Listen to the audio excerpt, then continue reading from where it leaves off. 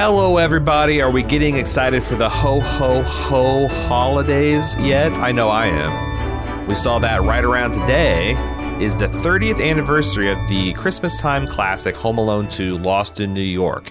The film was released November 15th, I think widely released November 20th in 1992. Now, we covered this back during the Christmas of 2019 as part of our fabulous sequel Christmas series that year, McAllister McLean Miss 2 Christmas Harder, that featured this jingle all the way to Die Hard 2 in our full review of A Christmas Story. But since that was a Christmas release, to this date it's been exclusively for club member enjoyment only. But now for its 30th anniversary, we're letting everybody in on the fun of this movie. I think Bald Move Christmases are pretty special, and this podcast will illustrate why. Typically, we review a few Christmas movies while drinking from our boozy advent calendar. And I'm pretty sure we end up putting the whole McAllister family on trial in this one. Well, they did lose a child over 2 consecutive Christmas holidays. That's a garbage family right there. And that's true. That's true. And I think this might be the first movie we've ever discussed where we didn't totally hate Rob Schneider and what he's doing in a film. We're calling it the Yo Ho Ho Ho Merry First Run Movie Christmas. And we'll be covering all new movies this year. I think it's actually First Rum. I just want to correct that. First Rum. Oh, what's First Rum Movie Christmas. And because of the First Rum aspect of it, we've upgraded, we've downgraded, or perhaps just sideloaded into a rum-themed advent calendar with 24 shots of premium rum for our enjoyment. We're going to be doing a minimum 3 of these shots per Christmas time event. First up is David Harbour playing Santa Claus looking for revenge in Violent Night, which will be out in theaters everywhere December 2nd. Then Lindsay Lohan tries to make a holiday comeback in Xmas rom-com Falling for Christmas, all new, out on Netflix. HBO Max is releasing the long-awaited sequel to A Christmas Story called A Christmas Story Christmas, where grown-up Ralphie takes his family back to the old neighborhood to celebrate the season. And of course, we'll end things with a secret holiday movie classic for you to open and discover over your Christmas break. Each Friday, we'll have the highly anticipated boozy Christmas lunches with Jim and Aaron. And on 2 Wednesday evenings, we'll have festive live streams with games, good cheer, and some Bald Move Community Secret Santa public gift exchanges. And all US-based Club Bald Move fans will be mailed a physical Christmas card from me and Aaron. All international folks will be emailed a high-resolution digital copy suitable for printing and display. If you're hearing this, it's not long until deadlines to receive a card and get in on the Secret Santa have passed. Got to check out christmas.baldmove.com for more details on deadlines and joining in on the festive fun. And in the meantime, enjoy our Scotch-fueled discussion of Home Alone 2, Lost in New York.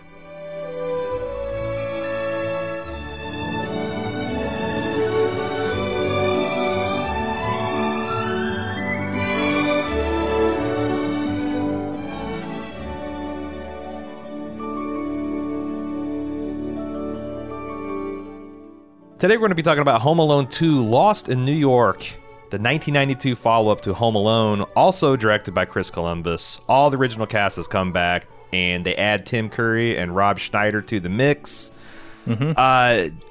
Boy, I have got a million things to say about this, Jim. Yeah, me too. Before we get started, I just want to have a production note here. So we record the live watches, and we rent it off Amazon Video, which means we have 48 hours to get our notes done and come back, or we'll get billed twice, and we can't have that. Of course, that $4 is precious. Yes, I mean, what are we? Not going to be cheap bastards? I did not know this, but you can only watch one title at a time. And you and I share the Amazon account, right?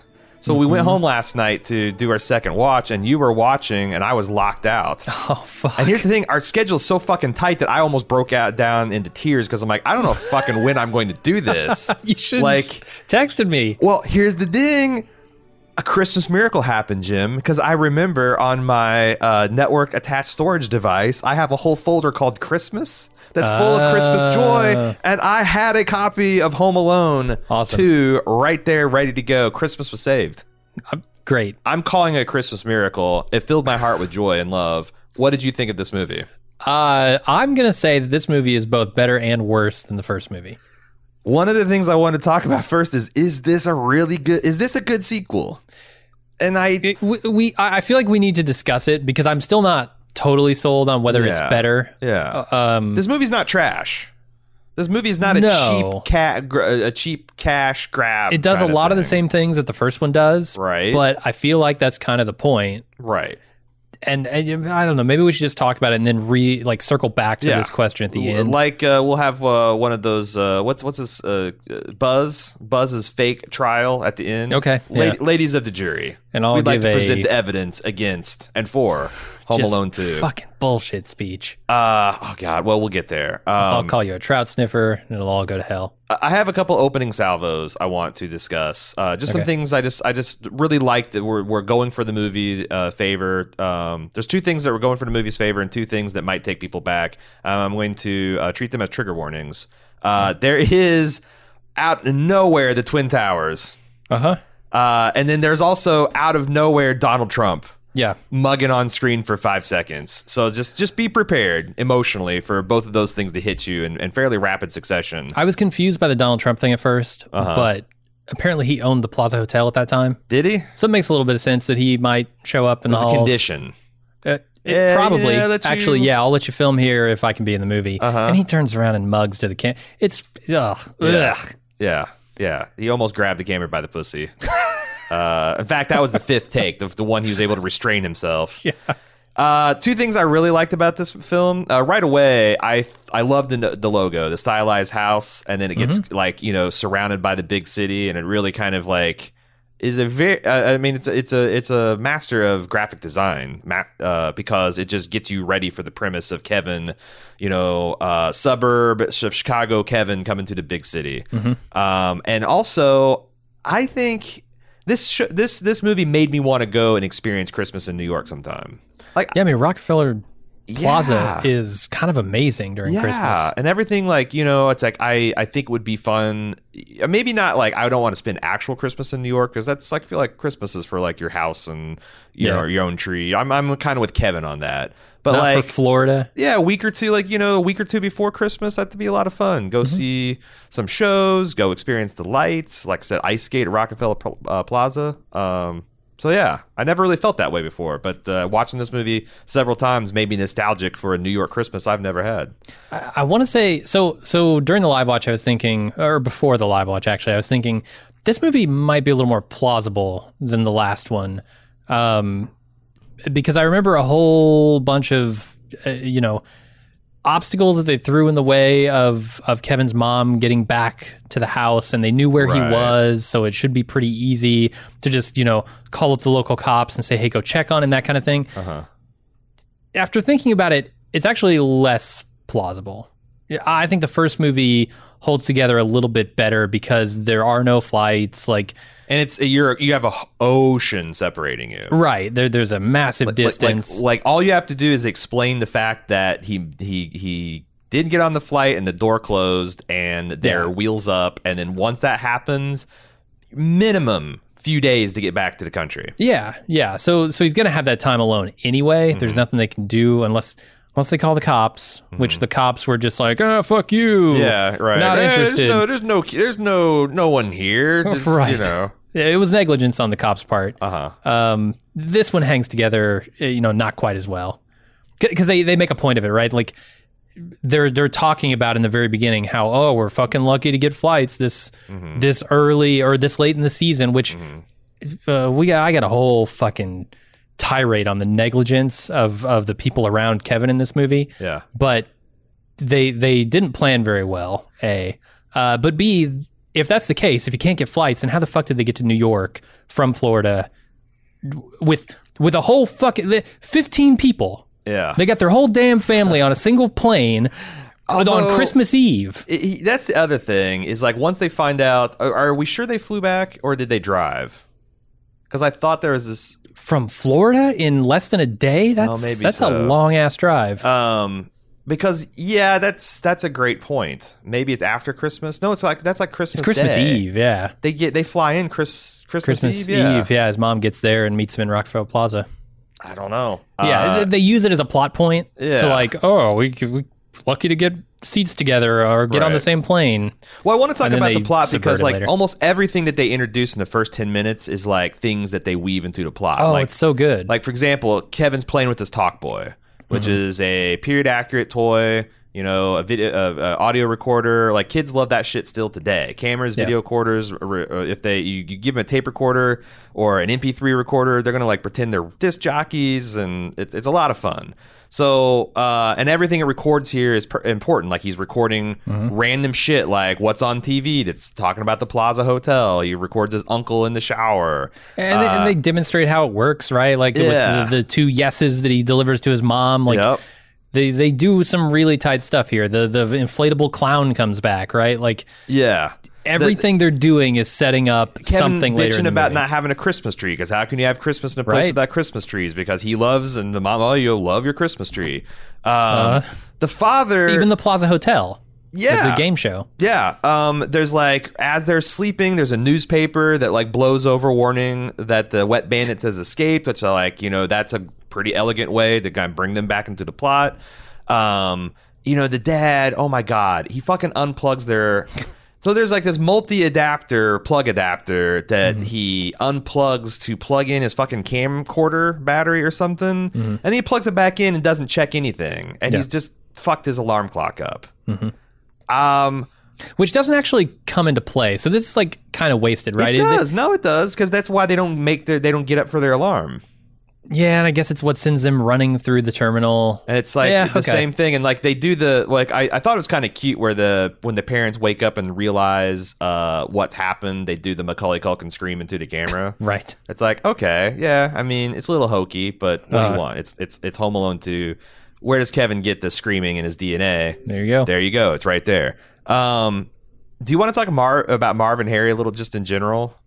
Okay, yeah, I don't have much about them in this movie, but I just kept on in my notes that like Marv is the dumbest son of a bitch alive, like even way dumber than even in the first movie, and he was pretty dumb. But then I realized it kind of makes sense for both these guys to walk away from the events of the first movie, that massive head trauma and like resulting like concussion-based syndrome or just, you know, personality disorders, lower IQ. It actually kind of tracks. And maybe Harry just loves him so much he can't ditch him, even though he's just a massive liability. Yeah. I wonder why Harry isn't affected in the same way. Well, I think he's a little bit the same stupid because... But I think his plot is actually really good. I think the plan that they have to go knock off this toy store on Christmas Eve kind of works in 1992. Like, banks aren't going to be open on Christmas Eve, right? If you're taking a bunch of cash because credit cards aren't like everywhere like they are now. Yeah. Where do you put that money? I mean, you would probably have a guard. That's what I'm saying. Like, if you had a bunch of money in your tills or your safe or whatever it is. I mean, that's the other thing is like, I think in 1992 they had fucking safes. Yeah. And they're just like literally just grabbing handfuls of and they're all $1 bills. There was a padlock on that box. Yeah, it had a button, you know, like a lock and a button you had to push. But I just, so it's interesting because Harry's talking about his toy store heist, but like Marv has the idea of like knocking off the candy store. And I just thought it's interesting that Harry's like, no, you idiots, who robs a fucking candy store? And then his idea is a toy store, which is the most adjacent to candy store that you can get without actually still being a candy store. I mean, shit. I mean, yeah, I don't think we even have toy stores anymore. Toys R Us went out of business, but a big part of Toys R Us, surprise, surprise, candy. Yeah, that's true. One would argue that there was a candy store inside Toys R Us. I thought Harry was being a little high and mighty dismissing Marv's candy store idea. I think send one of them to get the candy store. There you send go. the other to get the toy store. You double your chances of success. Yeah, and have your chances of getting caught. Boom, there you go. There's a lot of things in the plot that they do to make the parents maybe relax their guard. For example, things went wrong in the first movie when the neighbor kid was fucking around with a hat that looked like Kevin and they were doing their head counts. And he didn't even make it to van. Yeah. This time, Kevin, someone gets him up from upstairs. He gets on the van. They explain why they're not sitting together because, as you said, it's like incredibly tough to get tickets. But who in the right mind gives a 10-year-old their own ticket to hold through an airport? So here's the thing. Yeah, that's Maybe- fair. Like if they had plenty of time and they're teaching Kevin responsibility, then sure. And if he loses it, you can always go to the gate and get one printed out and blah, blah, blah. But like they're literally sprinting through the airport and they give this 10-year-old a fucking ticket. Do they give the bedwetter a ticket too? Probably. Does the 7-year-old that Yeah. can't hold his fucking bladder get a ticket? I think so. It's madness. It's madness. And I mean, I don't want to get too far into negligence because we'll go there. But like when they get to the gate, nobody stops and turns around and says, "Okay, I'm the first here. Let's just Right. tell the gate checker that Right. Look, I got all these people coming. Hold the door." Nobody turns around. Everybody just sprints right up the loading platform. I can't believe a mother who just left her child at Christmas last year sprints through this crowded airport and in no time looks back and checks to see if Kevin's with them. Yeah. Also, why did they give Kevin the fucking money? He's holding his plane Well, ticket okay, so I and like have an several explanation thousand for that. dollars. Oh, you do? Okay. I do. He has his dad's bag because right before, like right as they're getting out of the car where the baggage pickup is, he's looking for batteries, and his dad's like, "I don't have time for this shit. Here, just take this bag, look for the batteries. They're in there." So he hands him the bag, Right. assuming he'll get it back in just a second, right? Yeah, but that's the thing is Kevin stops in the middle of the airport to change his batteries on his And then gets- Talk Boy, which I Yeah, guess separated. that makes sense. But again, what the fuck, parents? Well, What I mean, the fuck? kid, Kevin, what are you doing? You got to change your batteries right now. But that's what the dad's supposed to say. Right. He's not supposed to be here's a fucking bag with $5,000 of cash and all our credit cards and all our travelers checks. You fucking handle it yourself. What does he think Kevin's going to do? Wait till he Yeah. gets on the plane? I don't know. I mean, it's established his dad's an idiot. yeah. I thought it was actually clever. His dad's stunt double. You know, like there's Yep. just happens to be a guy. Same that kinda code, I looks- could buy it. Yeah, I mean that's happened. Like I can't tell you, probably a half dozen times I went to like grab my dad's hand in a crowd or at a store or like tapped him on the shoulder and it was like some other dude. You know, it's because when you're like significantly shorter than your parents, like they all kind of look the same from the tits down. Within, you know, like if you got to wear the same color pants and the same shirt and the same kind of broad build, you're just gonna. So I Same get it. rough haircut. Yeah. But there's this also that I thought it was pretty elegant, him pile driving the gate agent. So like all the tickets go in the air and like again for 1992, that felt like a entirely plausible thing. It's like, okay, let's go on the plane. Do you see your dad? Kevin's like, yeah, he's right there. Yeah. All right, well his family's on here, so let's close up and ready to go. Now And make sure he finds them before you let him go. And they get in there. He points to a guy whose back is toward them. Right. And the flight attendant's just like, okay, is I it guess that's your believable dad. that there's an open seat on this plane at Christmas too? no, it's definitely not. She says, just go find a seat. Yeah. I thought they made a big deal about right. how packed these planes are. They do that several times in the movie, and then they just undermine it Yeah. later. And there's a bunch of other stuff, like Kevin sits down to the guy next to him, and like there's many times that he could find out that he's not going to Florida. Like he asks this guy, "Hey, have you ever been to Florida before?" Guy starts speaking French, and he's apparently French and on the fuck? autism spectrum because he gets no social cues that stop talking or that Kevin doesn't understand French. So that forces Even though he Kevin- started that conversation in English, right? Yes. And that forces Kevin to put his headphones on to ignore the French person. And just as he puts his headphones on, they're like, "Oh, greetings from flight from Chicago going to New York City." And so he doesn't even know he's on the plane from New York City. Yeah. Now, his parents are in the flight. They're in fucking first class. I still can't believe these people fresh after losing their kid last Christmas. They should be like obsessively checking for all their kids. They don't think to get up and look to see if the kid is there. Even though she knows something is wrong. Something's not right here. I just have a Right. feeling. Yeah, and your fucking dumbass husband, who is responsible for fucking up this situation twice in a row, tells you like he did last movie. It's not going to happen. Lightning can't strike twice. You're being over. Man, don't let this idiot ever tell you you're overreacting about something, lady. Like that should Yeah. be your alarm bells going off. We'll be right back with more Bald Move after this brief pause. And now, back with more Bald Move. What's amazing to me is this is the second year in a row that this has happened. Yes. Like this is just Kevin's Christmas now. Yeah. Every year it's now his tradition to get fucking lost or left. It's amazing to me that 2 years in a row this would happen. No, and the show... Also, wouldn't he be a fucking superhero by the end of this? Like, can you imagine the kid whose house was burglarized in Chicago. He single-handedly fought off the burglars and got them captured, is now doing it in another. Like, he is a superhero traveling the country stopping bad guys. He would be an international sensation. He would be interviewed on talk shows. They would have a movie about him. The comic book series. You are absolutely right. I will say that it's almost worth it for them not to find out until the airport, because I thought the luggage scene where like they hand Kevin's luggage all the way down, it gets to the bedwetter, and it goes all the way back up, and then Kevin's not here. Pretty good. His mom screams and faints. Yeah. And also gets like a stage 5 concussion because that melon hitting that concrete floor. Not going to be good. We'll talk about concussions. That's the least egregious. So Kevin uses his talk boy to reserve a hotel room, and he does that thing where if you've ever had a Walkman or a talk boy, you know if you push on that door to like kind of bind up the wheels, you can do a poor man's voice pitching down. Actually, that was part of the Talk Boy's features.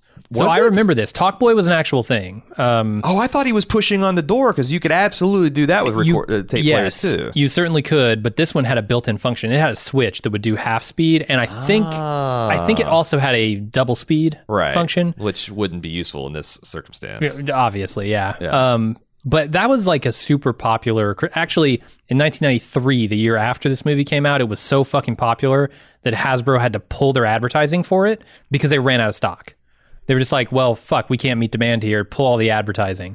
Holy shit, they wouldn't do that nowadays. They'd double the advertising to make kids want even worse. Yeah, and sell them in 1994 again. Yeah, exactly. They'd have a special edition that's twice as expensive and and twice as cheap. Right. And then they'd make it. Yeah, that's exactly what happened. But I wanted one so bad. I thought you had one. No, I never got one. Bummer. I had 75 Nintendo games, but I couldn't get a fucking Talk Boy. Thanks, Dad. You should have wheeled and dealed, like taken half of those Nintendo games and been yeah, who's got a Talk Boy? I got Mega Man. I wasn't allowed to have friends at school. Oh, right. I forgot about the sad circumstances of our childhoods. Yeah. This launches this rivalry with Tim Curry's concierge character. Which, let's talk about this for a minute, because there's 3 main antagonists here at the hotel. You got Tim Curry as the concierge.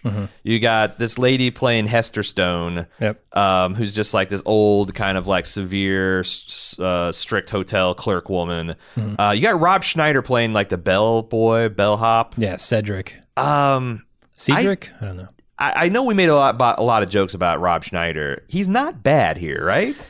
He's got a director, I'll begrudgingly admit, and a script, and they're making him do just the right amount of stuff. He doesn't really unnecessarily overact. Adam Sandler's not involved. Adam Sandler wasn't involved. He wasn't at this point so up his ass that he thought everything he did was funny. I actually was really surprised at the restrained comedic talents of this Rob Schneider. And I think it's entirely because Tim Curry is the star here, right? Like, of these 3 antagonists, Tim Curry is the guy that they are writing for. Yeah. And Rob Schneider is sort of incidental. It's like, oh, he's the bellhop. Give him some funny line. Give him some funny plot thing, but don't focus too much on him. Let's get Tim Curry. And Tim Curry fucking shines. He does. He's incredible. Also, like Tim Curry's a bit of a scene chewer, and he's like, that's why I love him. He's playing this over the top, and it's like, what are you gonna be, an asshole and try to upstage Tim Curry? Right. Like that's a war of escalation. You're not gonna win. You're not gonna win that. God, there are so many good scenes with him. That scene where they all bust into the room thinking they caught Kevin, and then he pulls out the Tommy gun stuff. My favorite is where so good in that. So there's a whole what drives this plot is Hester Stone says, okay, you can have this reservation, etc., but your father has to sign some things when he gets in, because of course he does. Right. So Kevin's on a clock. Like there's a certain amount of like leeway that these hotel people will give him, but right away Tim Curry, he realizes something's up. This is just this kid coming in here, doesn't add up. He tries to do some sneaking in and try to get some intelligence about Kevin.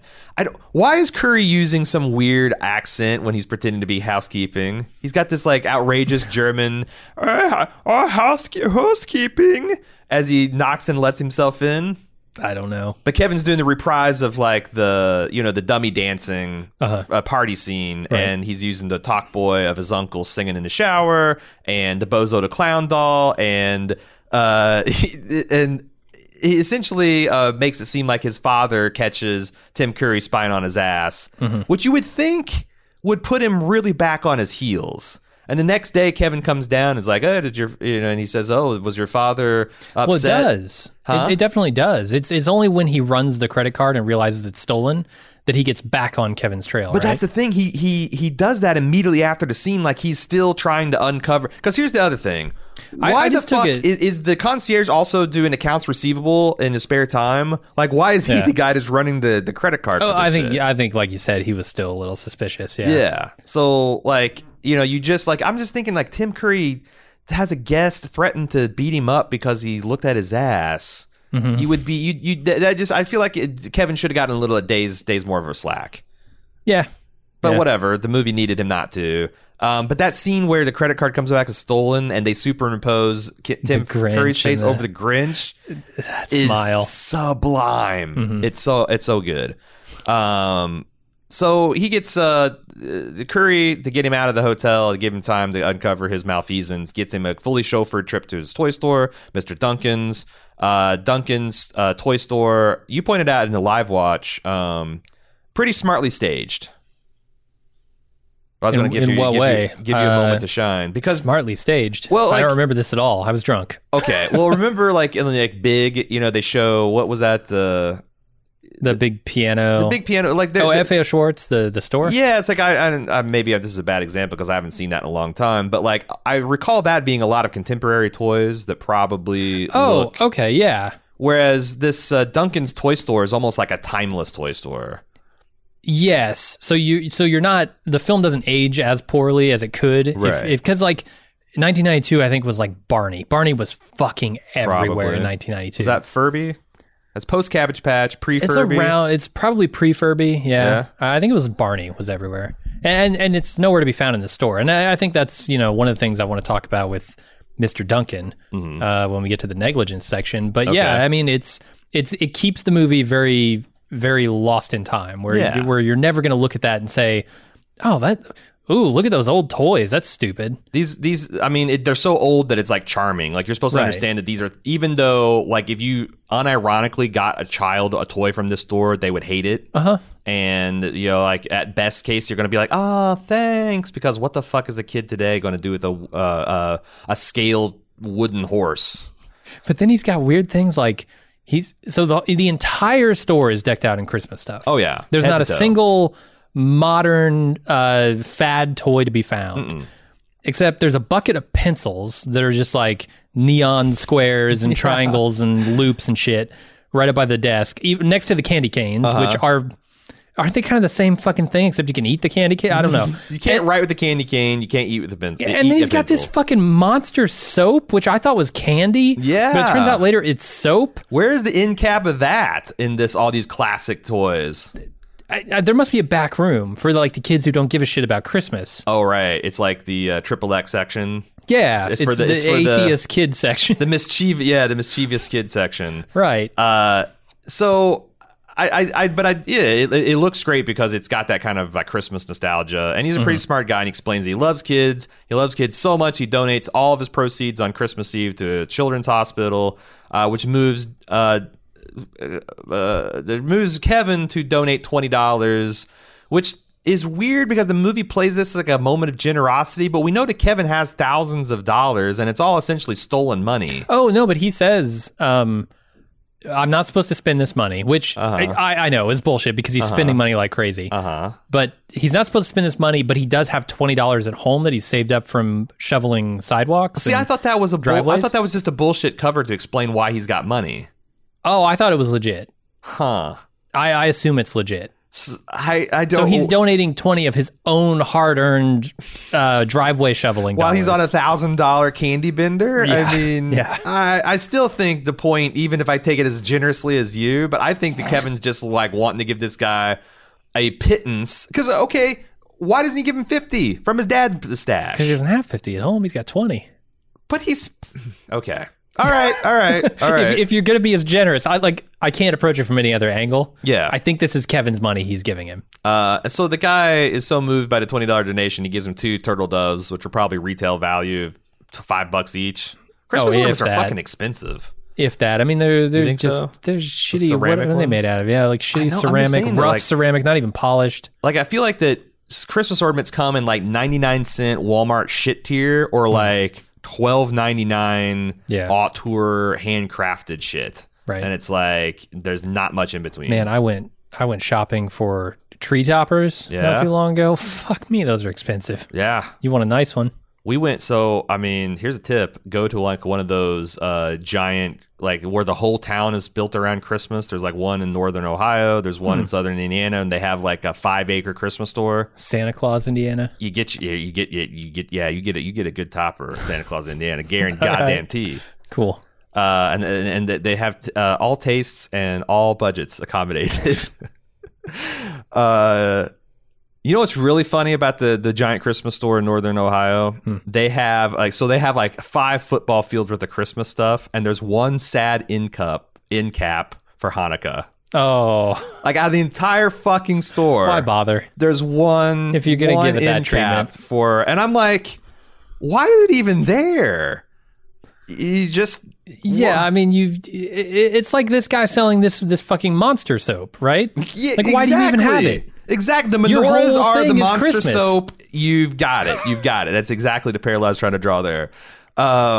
The introduction of the sticky bandits into the plot, where they come up and say "Hiya, pal," and Kevin does his famous scream, and it like zooms out and echoes, but it's also in New York City, so no one gives Nobody a cares. shit. Yeah. No one even like turns to look. And they kind of expect him to, I guess, because I guess in puts him- Chicago they'd probably people Yeah. would notice. Yeah, it'd be, hey, what the fuck, you know? Yeah.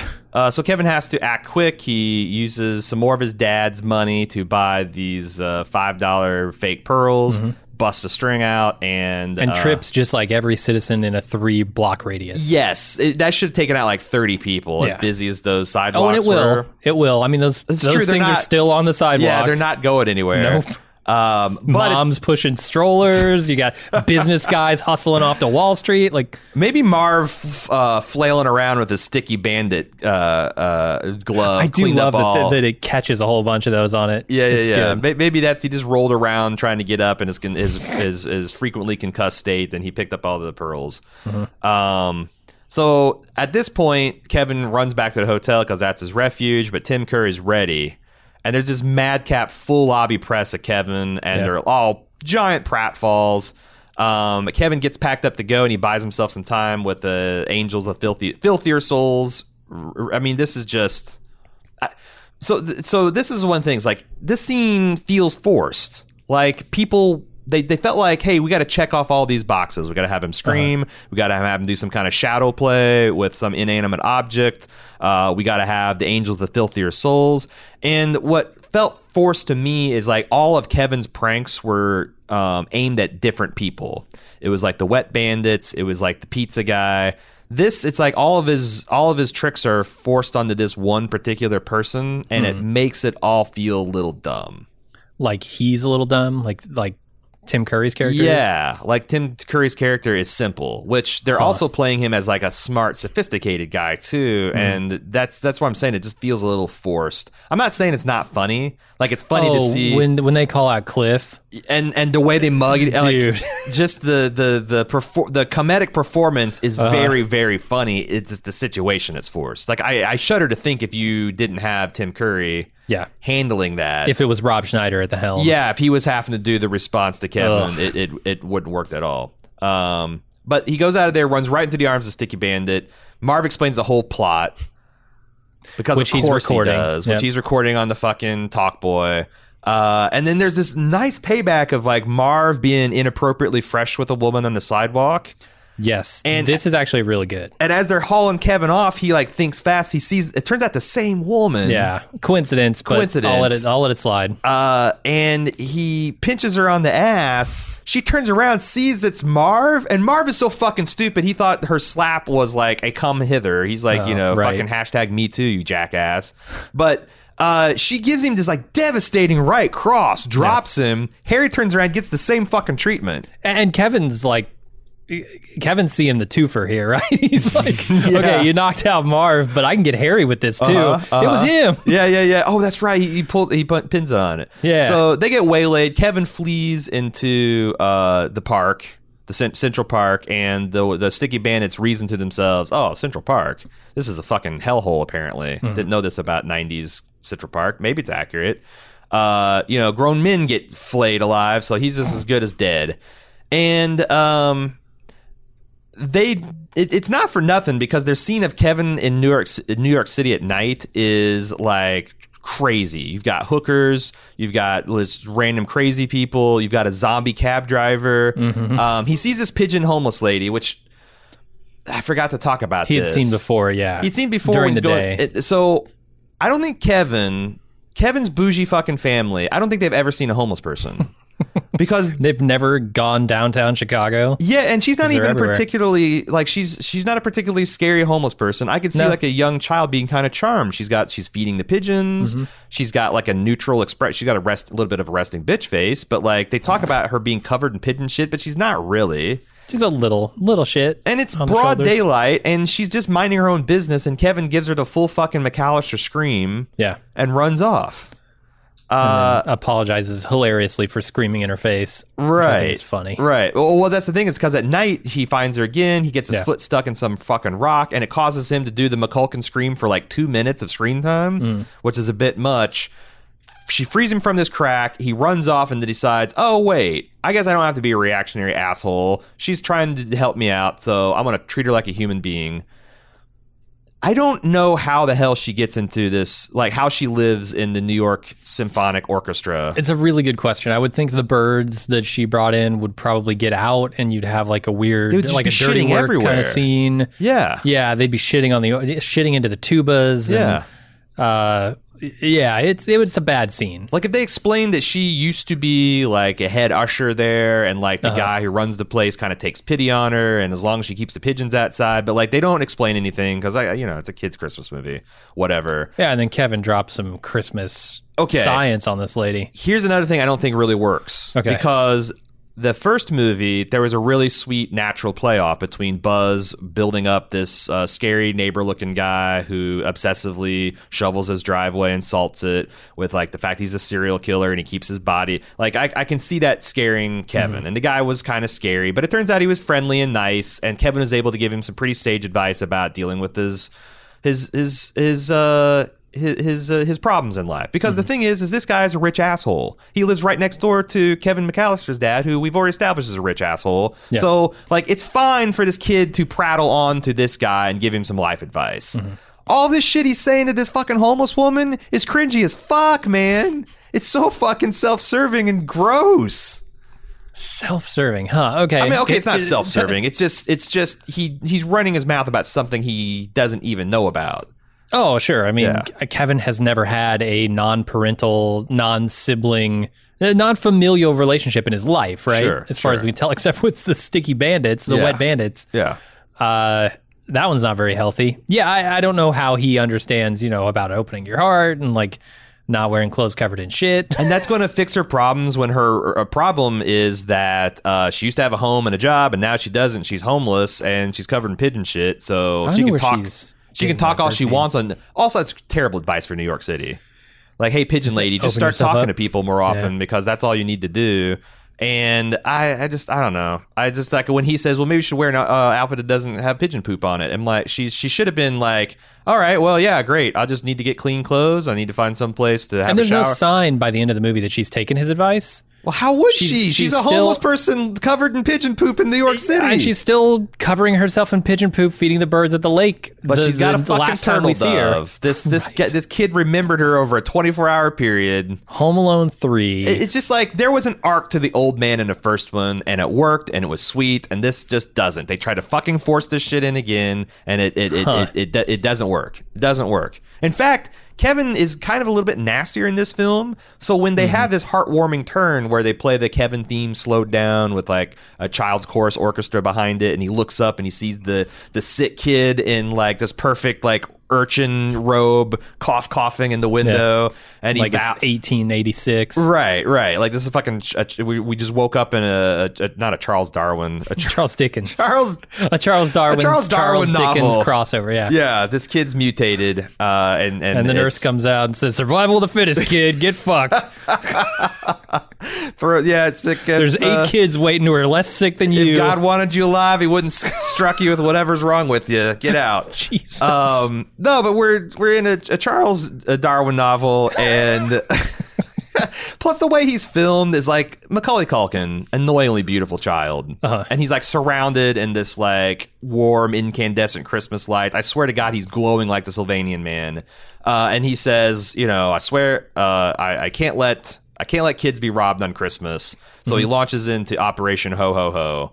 I like this. I like that he's taken it to the bad guys this time. Yeah, because he's not on the defensive; he's on the offensive. Yes. And he is a good way to provoking take to this. fight. He has staged it on ground that's favorable to him. Yep. And he is prepared, and he's going to dish out. And he's fighting for something good here. Like, Yeah. you can't fuck with kids on Christmas. Yeah, it's not just I like it. survival. Yes, broadly speaking, I think that's a pretty good framing. Yeah. Shall we talk about the torments that he inflicts on these guys? Yeah. First up, he throws a brick through the toy store window to set things off. And he set a simple teeter-totter. That's dumb as hell. Oh, completely dumb. You're not going to go this high off of the teeter-totter. No. And also, Harry unhinged. could just step forward.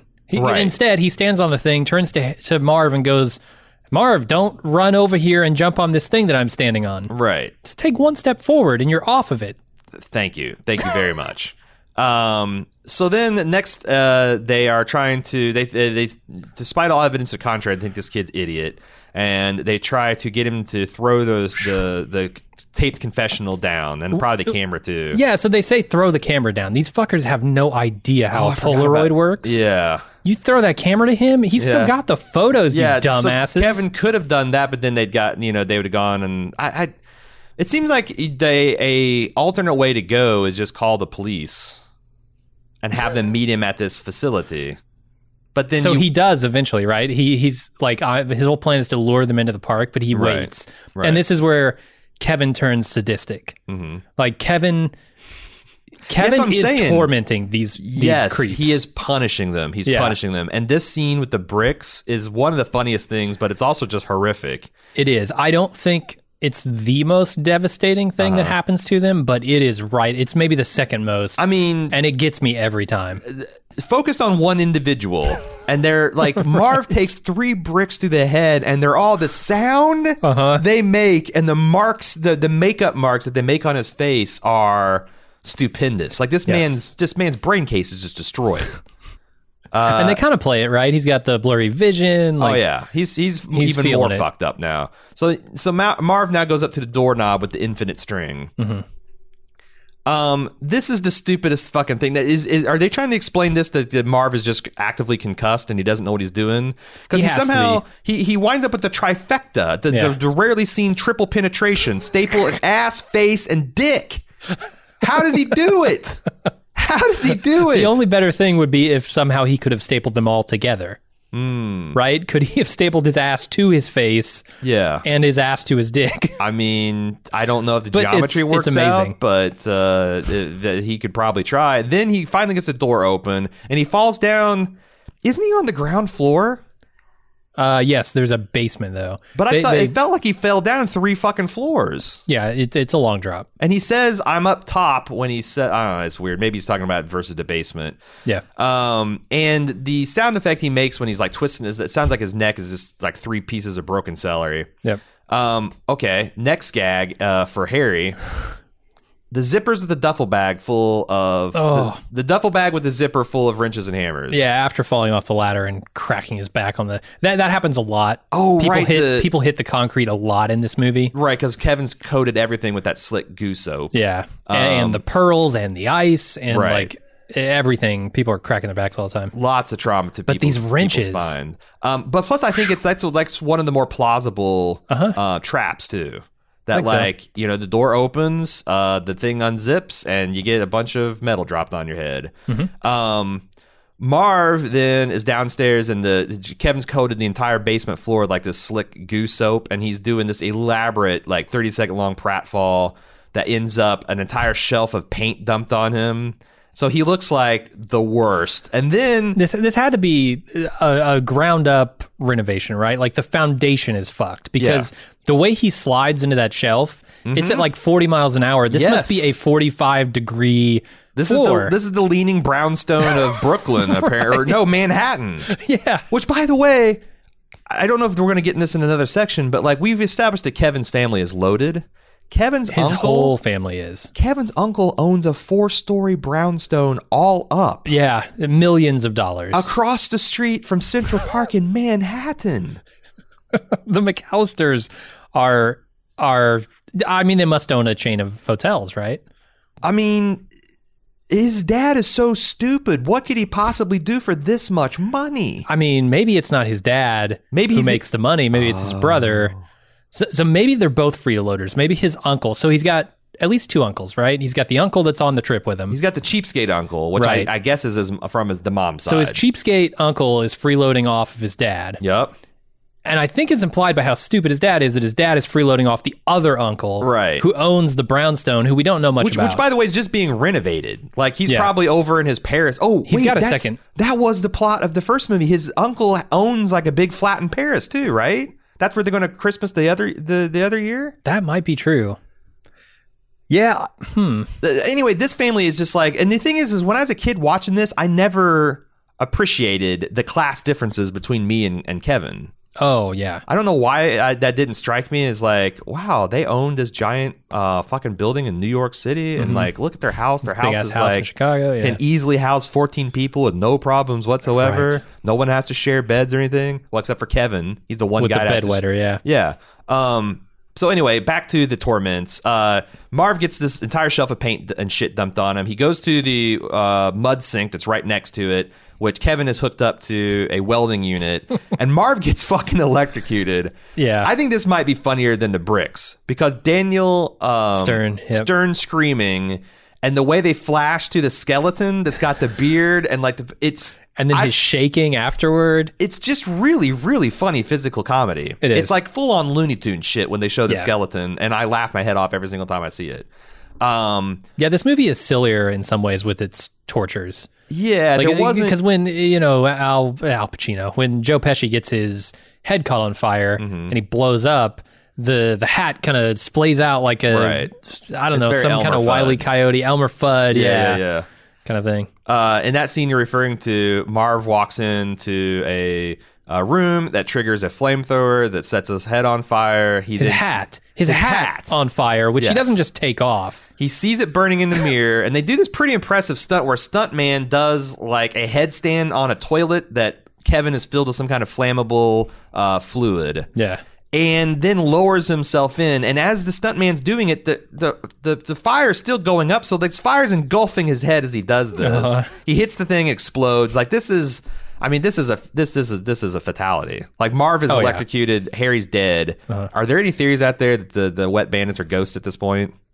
They're vengeful ghosts. I didn't see them, but probably. Yeah, because like I think these guys are dead at this point. Okay, this one, I keep changing my mind which one's more horrific. Them going up the stairs, this case, with the reprise of the paint can. Marv and Harry, they got wise to it. They do the pantomime of stomping up the stairs, and then they take turns faking getting hit. And then they think, okay, there's 2 paint cans, but Kevin has got probably 100-pound cast iron 4-foot segment of like 6-inch pipe. This is the worst. This is the worst punishment in the entire thing. These guys take it full to the teeth. They do, and then they fall a full story into the concrete basement, and then the post drops onto them. He cuts the rope holding the post, which bounces down the staircase and hits him either in the junk or the face again. I'm not sure which would be worse. It's insane. It would kill you. That first blow would just the impact destroy you. And the sound and they utterly sell how. But it's Looney Tunes, so whatever. Because you're right. There wasn't anything from like the first movie where like he steps on a 6-inch nail that just goes right through his foot. Like that's some fucking Saw shit. This stuff is all... it's not played for quite the same Looney Tunes effect. Yeah, it's more of... This is more Bugs Bunny. Yeah. So then, okay, the lamest one, I think, is the tool chest coming down the stairs. Yes. Because it's another one of those things where it's felt forced.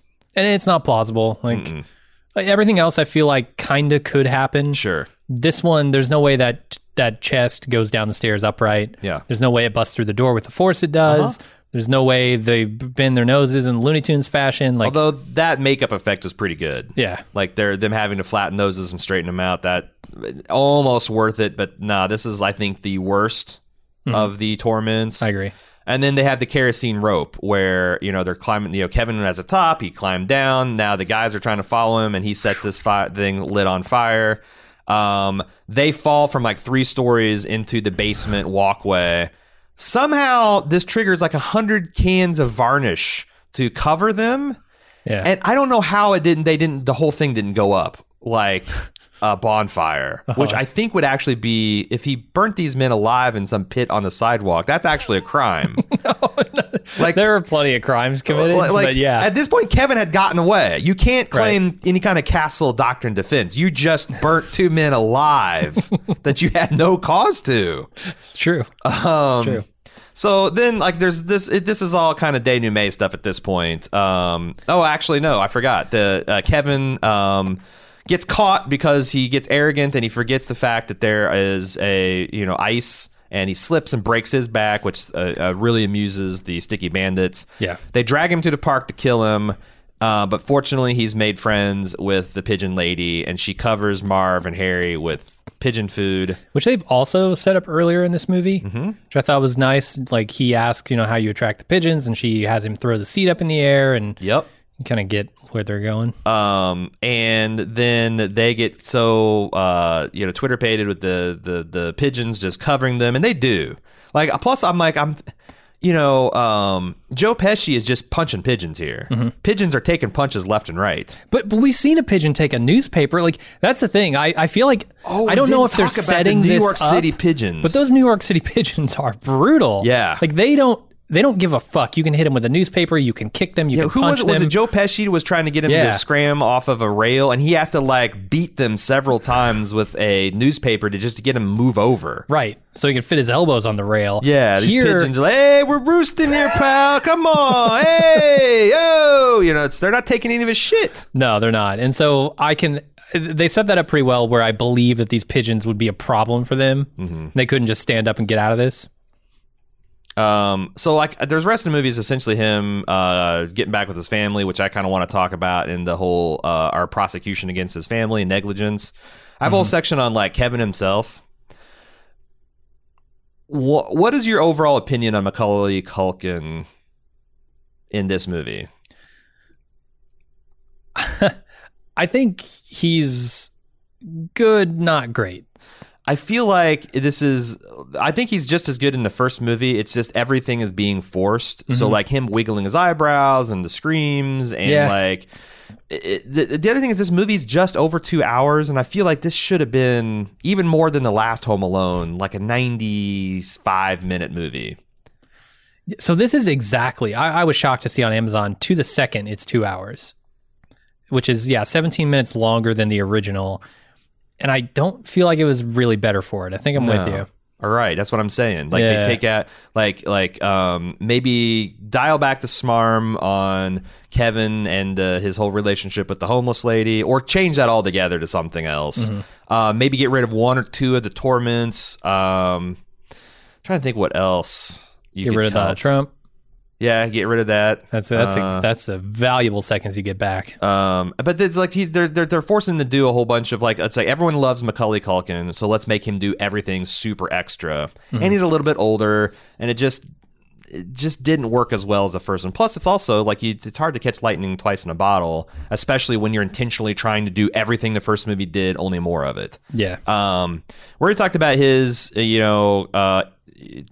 the way he treats the homeless pigeon lady when he first sees her. Does Kevin know the significance or value of tipping? He clearly does. Because when he flashes that cash, so he sets this up, and this is why I think Kevin is so sadistic. It's not just, there's a good case to be made against the Wet Bandits here that he doesn't have to burn them with the kerosene rope, like you said. He's simply doing that for his own joy. The tipping thing, when he gives the gum. So I think he gives the gum to Cedric because he saw him snooping in his bag.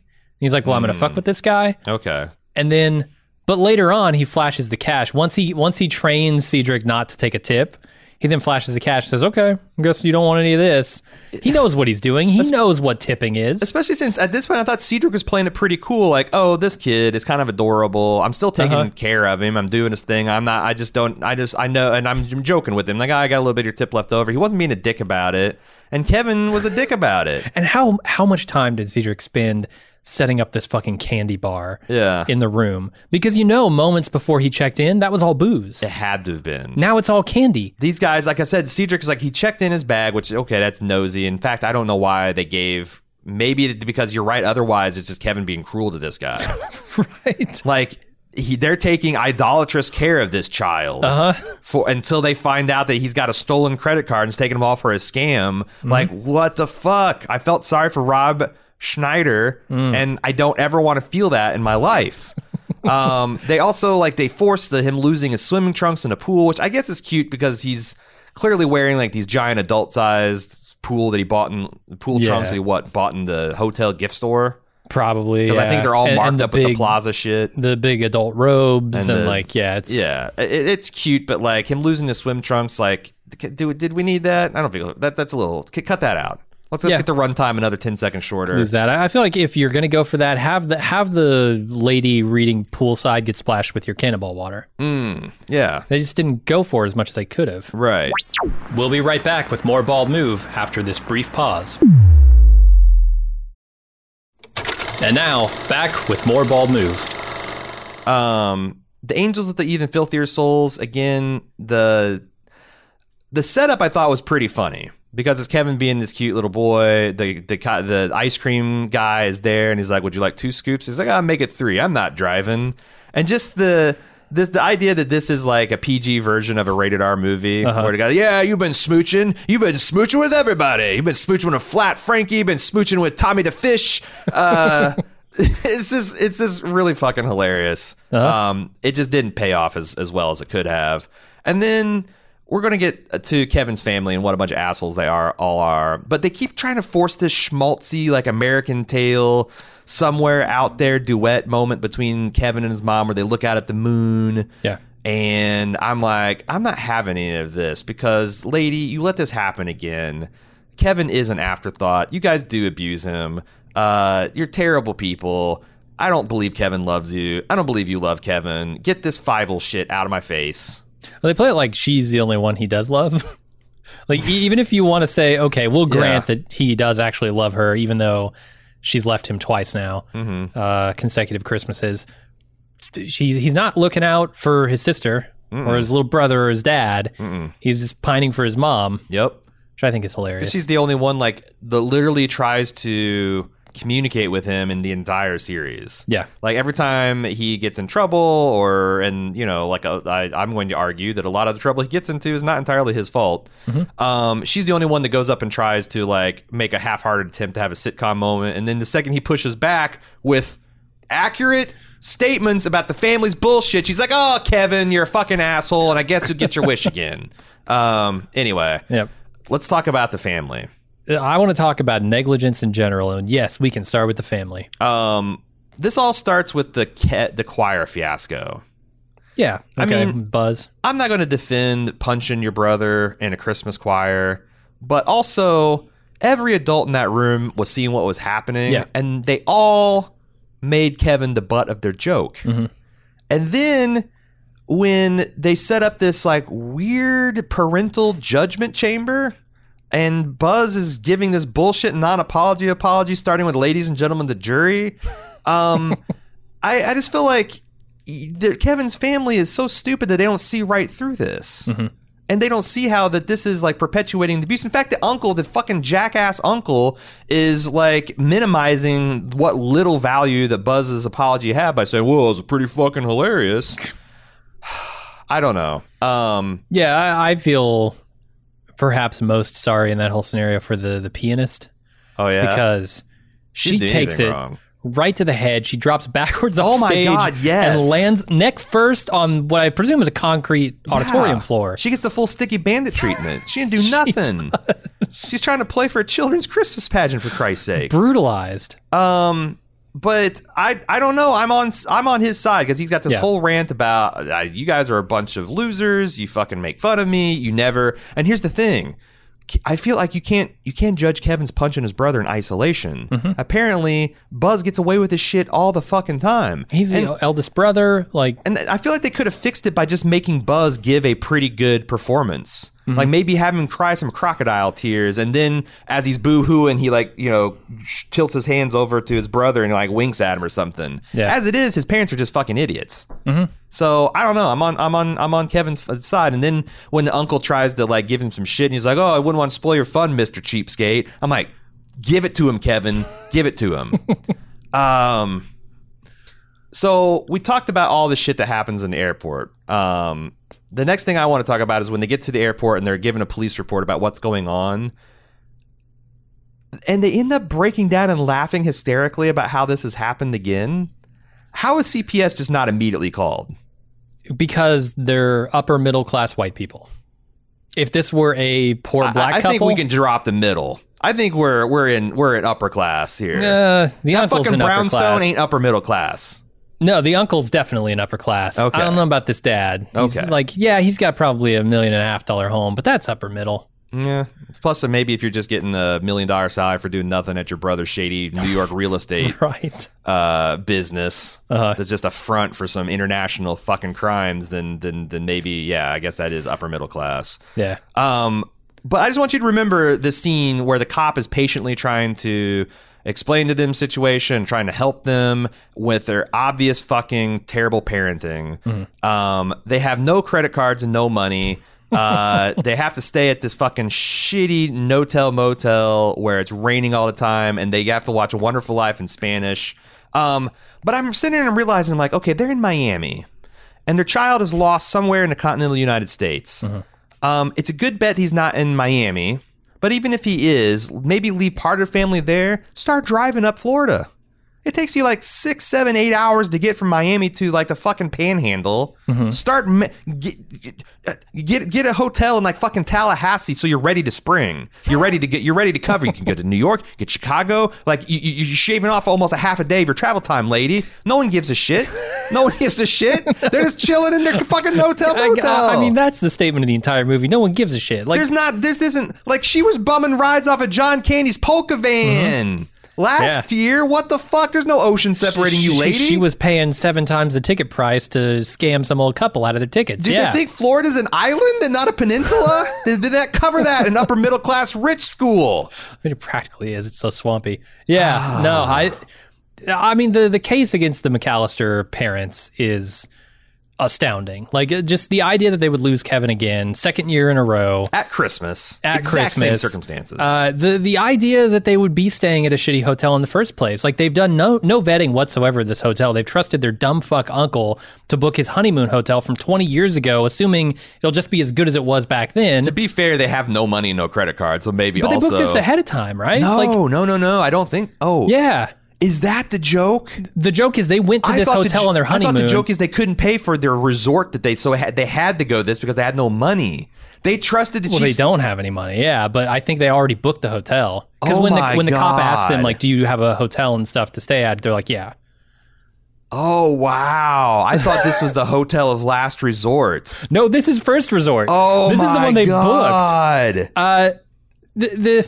The parents aren't freaking out about having no cash or anything. They never address like, how are you I guess like the cheapskate uncle is 13. Fronting, or she's got credit cards that she didn't put in his bag. Like maybe. The maybe the most egregious and shocking thing of all though is the end of this movie. The case against the family is the end of this movie.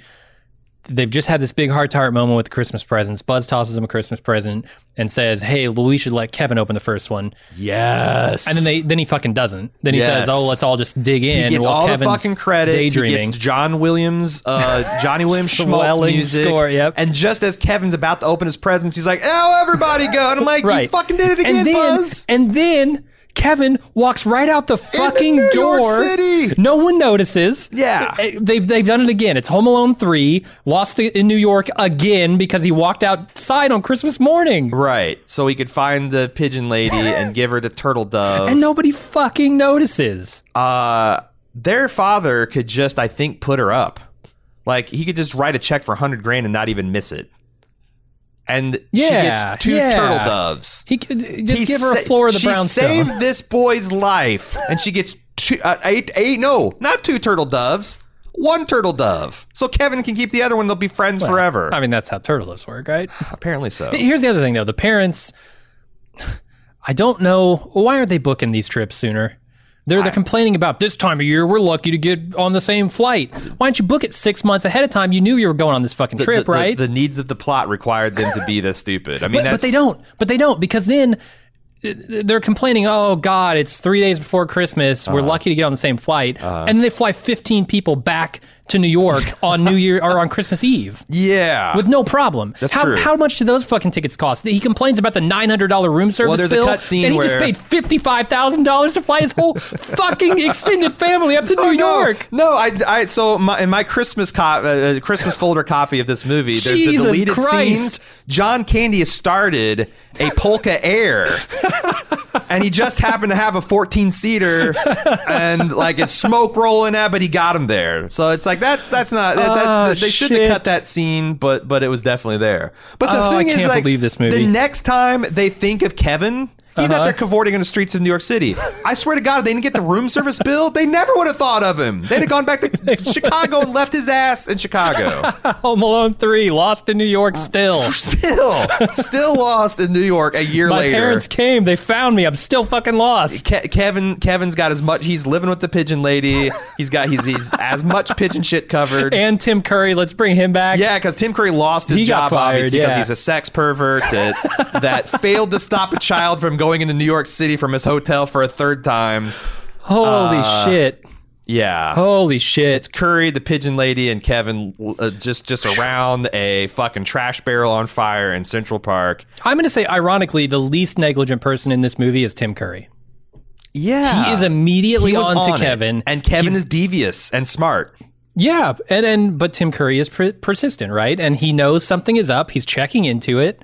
Now, maybe he's a little creepy. Maybe he should be breaking into people's rooms and staring at their asses in the shower. Yeah, because that's the thing. Like, who fucking hears someone's taking a shower and you, like, cartoon tiptoe in to look at them? Like, you're either Kevin McAllister. Yeah.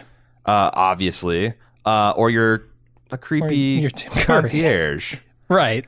And then, oh my God, the gall of his parents at the end to insinuate that he's done something wrong letting Kevin get away. They have no moral authority. It's incredible. Everyone they've explained, like they laughed hysterically at the police because this happens so frequently, and no one slaps them, no one gives them any judgment.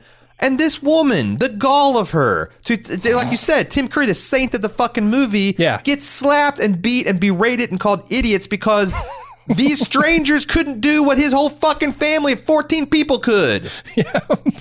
Oh my God. Yeah. They take it to Hester Stone. She's negligent for letting him pay for the room. The hotel booking agent is an idiot. What human voice sounds like this talk boy in slow motion booking a room?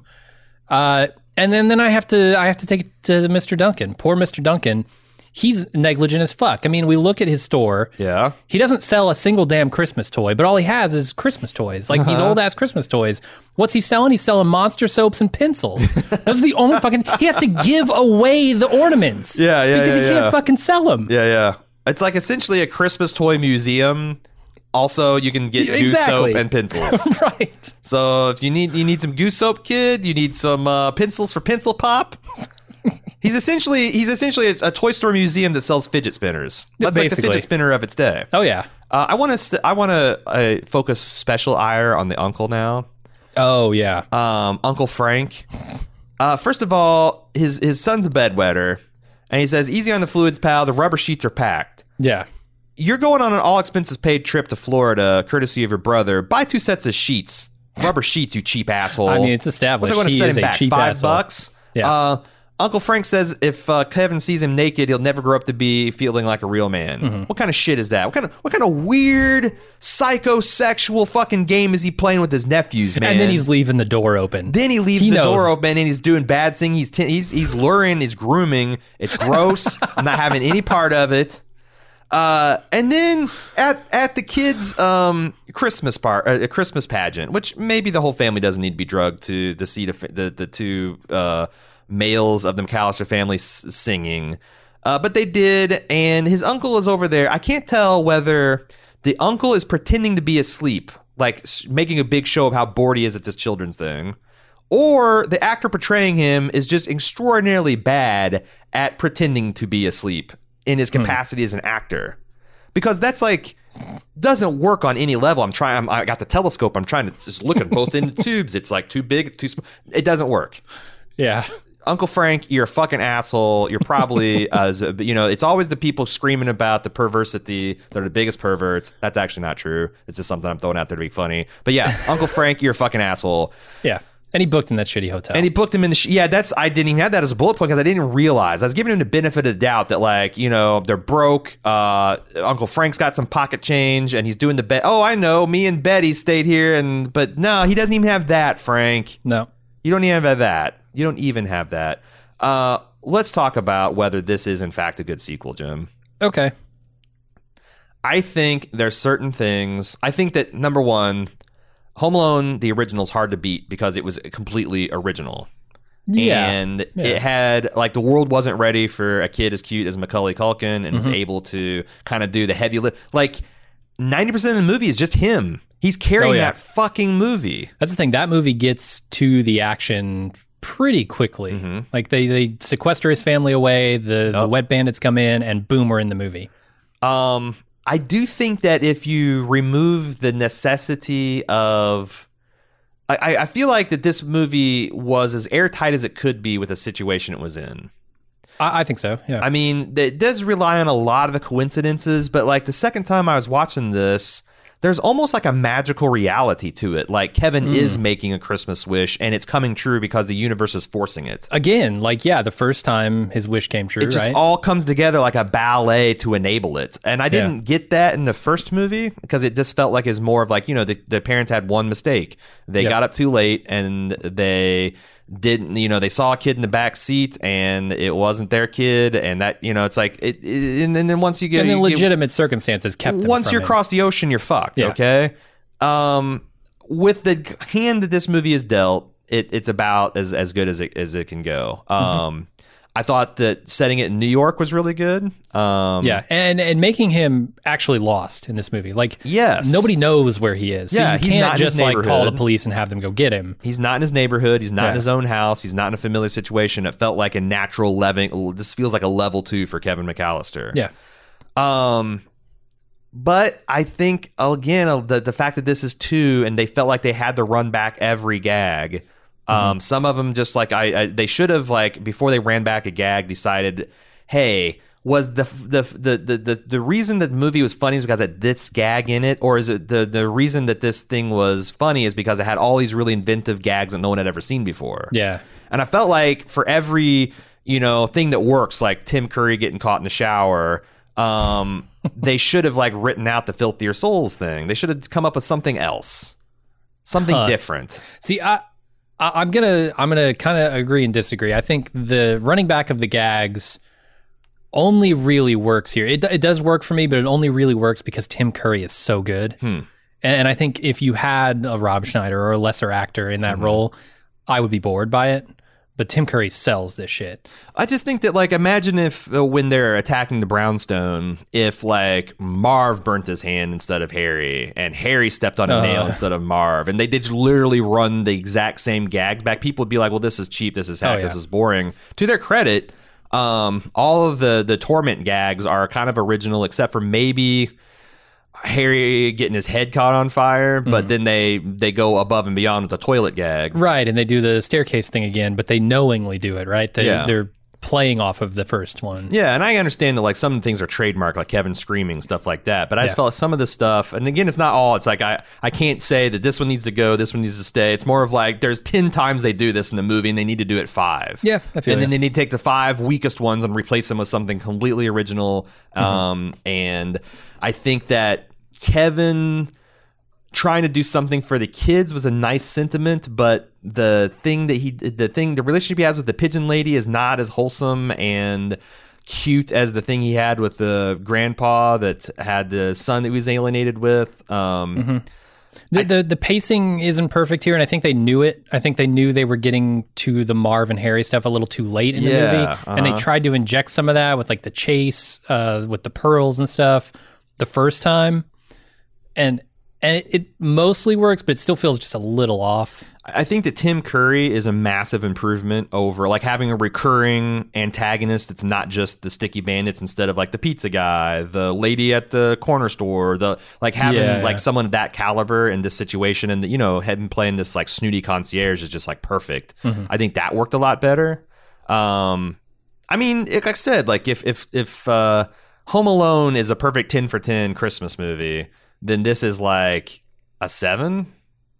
But I don't think it's. I would say it's better. I'd say it's like 8. Yeah, I think it's interesting because I think this movie feels more like Christmas than the first one. The first one, I'm trying to think back to the moments of that, heartfelt Christmas kind of feel like you would get in the traditional Christmas movies. The Home Alone 1 I don't feel like has a lot of those moments. It has the big one at the end, right? Mm-hmm. Where he wished for, he realized his wish was a folly, and then he regretted it, and then his mom comes home and saves him, that kind of thing. But like throughout the movie, I feel like this is more of a Christmas movie. I think the Christmas movie parts of it felt a little bit more forced, where like you had him having the late night mass vigil with the grandpa, where he kind of like helped him solve his family problems, and they had the heartwarming Macaulay Culkin. I forgot about. And I said that that felt natural and organic, whereas the Pigeon Lady stuff felt forced, and the stuff between him and his mom loving each other and doing the Fievel American Tail shit in the first movie kind of worked because this felt like a fluke. But in the second movie, they double down on all that shit and makes it so it's like that they should have written it a little more knowingly, a little more like this again. Yeah.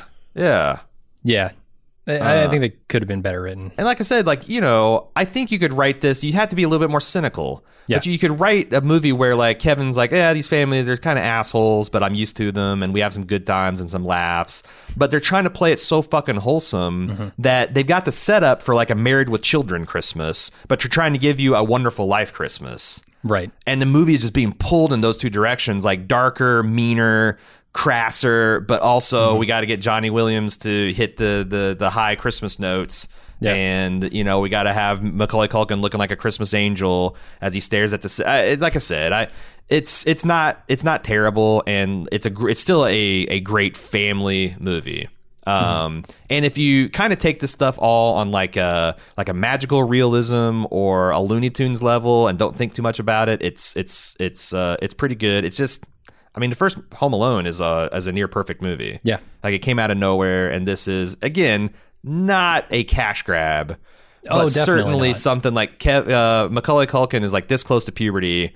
Turn this thing around, right? Turn this thing around. Get this fucking thing out the next Christmas. So, speaking of cynicism, the internet can be cynical sometimes. I don't know if you're aware of that, but I was looking around. I saw that the internet pointed out that this pigeon lady looks just like Piers Morgan, which I think is cruel. I think that's a little mean.